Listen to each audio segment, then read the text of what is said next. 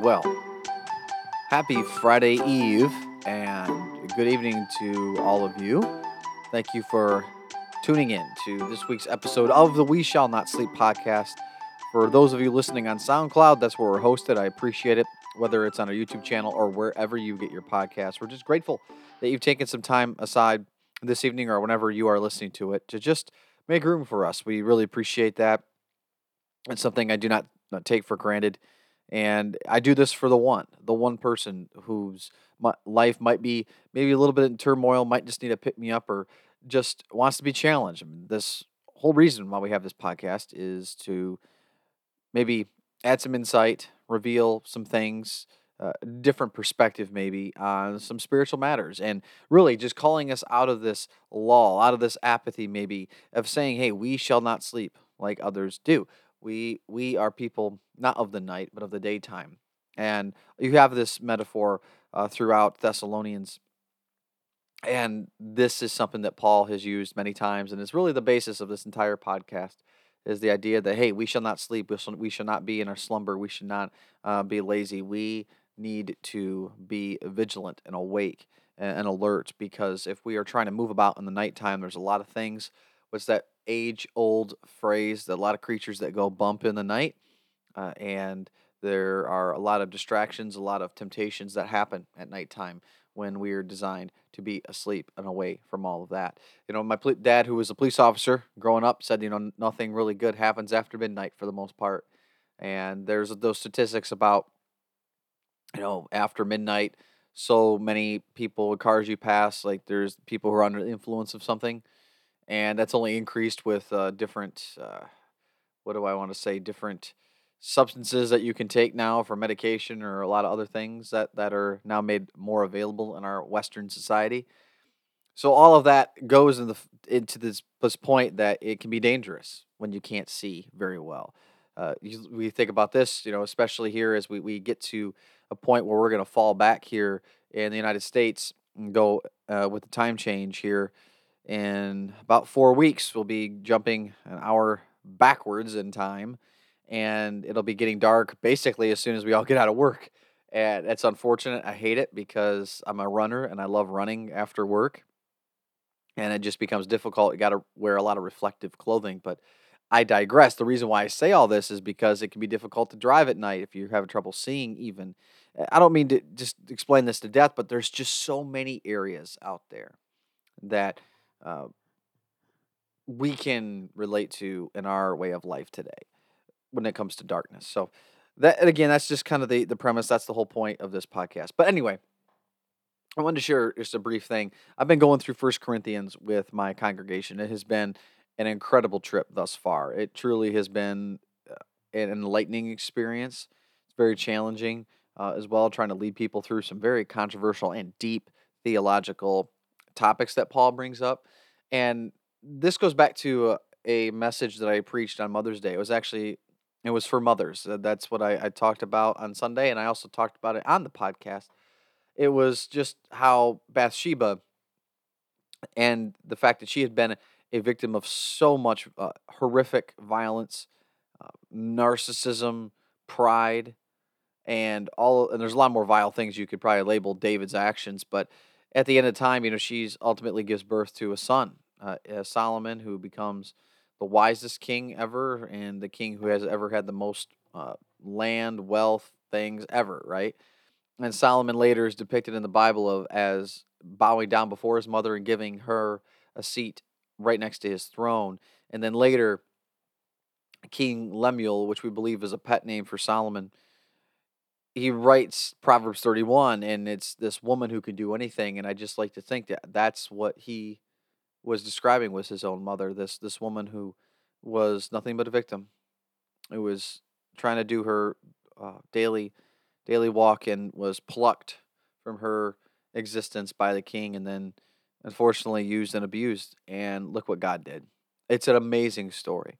Well, this past week, covering the first half of First Corinthians 15, it's a little bit of an apology that Paul gives. See, Paul starts going over his defense with the validity of the resurrection. And part of that was explaining to people, like, hey, go ask these people. Essentially, they're still alive. He first appeared to Cephas, and then to the disciples, and then to 500 brothers and sisters, and then lastly me. And what he doesn't do there is he doesn't he leaves out purposely the gospel accounts. This is almost like it was N.T. Wright argues a negative response, because in the court of law, you have to remember, there only certain people had validation in the eyes of a court, and as far as testimony, and women were not among them, unfortunately. And it's just a sign of the times back then. And what's interesting is that we have our gospel accounts: Matthew, Mark, Luke, and John.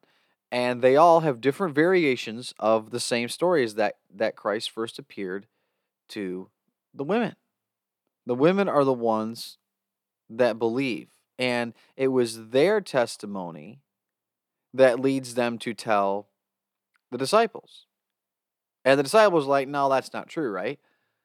And so basically this idea, if you were trying to really swoon over people, you were trying to pull a fast one over them, you would never include women in the foundational documents, because you'd either have to be crazy or it would have to be true.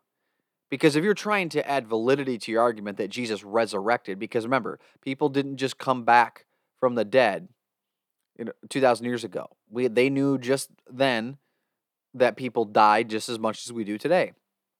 And so when Christ is proclaimed to have been risen, there was an understanding that he was dead. They put him in the tomb. There was a stench that they were afraid of. Like, he was dead, 3 days.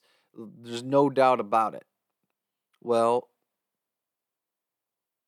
now you have Paul saying, well, even if there's these gospel accounts, guess what? There's other people who are still alive, some of which have fallen asleep, but you can go ask them. Go and ask them. Ask me. If you don't believe me, you still have Cephas, you still have the disciples, you still have the 500 brothers and sisters. Go and ask them if you don't believe us. And that's the thing, is that N.T. Wright points this out, that if he was just trying to pull a fast one over on people, they would have turned over the leadership to somebody else. Because cults like that, if the cult leader dies, either the movement ends there, or there's a new leader selected to carry on the tradition. Well, one of the people that was really close was his blood brother, James. Well, why didn't they select James? He was considered a wise teacher. He was considered the Messiah's brother, but they never considered him to be the Messiah.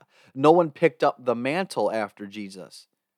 And yet the followers, years after Jesus' death, are being martyred themselves, proclaiming that Jesus resurrected, and they have these women that are testifying to it, that are in their foundational documents that they're going to protect with their lives.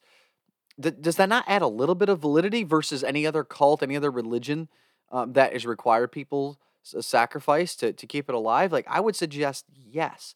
So is the resurrection trustworthy? I would say absolutely it is, on that. Forget the faith. Just look at the evidence and how the Gospels came about and what Paul is writing here to the Corinthian believers.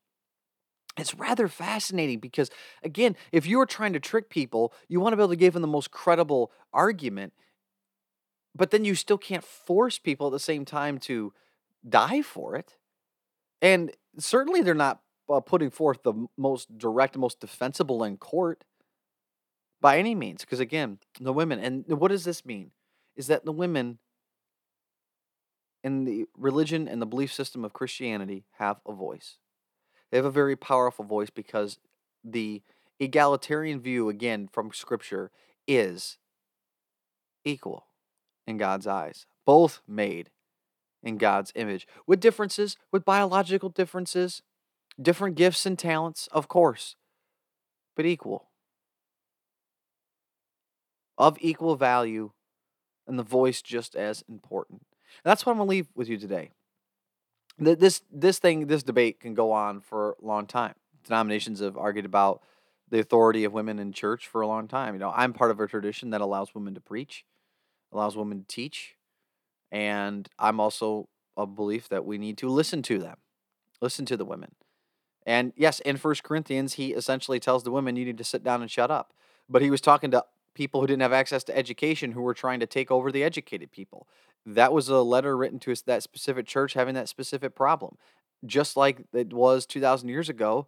Each of the 13 Pauline epistles have 13 different recipients, and therefore, well, not 13 different recipients in the cases of First and Second Thessalonians and Corinthians, but you have 13 letters written to different churches. They have different problems going on, just like today. Pluck the random 13 Protestant churches in the United States. Do they all have the same issues? Or are they different people speaking different languages in different towns with different maybe laws or edicts or however you want to call it, right? So those letters deserve that type of introspection, in my opinion. And this is one of those things that, Paul can say, hey, by the way, women, in a way, have a voice. I'm going to defend the gospel, but I'm not going to tarnish the gospel's message at all. And the fact that the women are the ones that appeared. But also at the same time, if there's women who are uneducated, for anyone for that matter, like, hey, sit down, please. Like, they both are not in opposition to one another. It takes time. But remember, women, you have a voice. You have a wonderful and powerful voice that's given to you by God. Discernment and wisdom is always needed, and when and how we use it. But that's for everyone. And therefore, with all this, we can trust the resurrection. It's a little bit of apology, encouragement to women, an apology for the resurrection if you never thought about it this way. Again, I'd encourage you to read 1 Corinthians 15 and then all the gospel accounts, and you can look at the beautiful things that God has done with women in the message. So I hope that adds a little bit of insight. I appreciate you all listening tonight. May God bless you and may God keep you.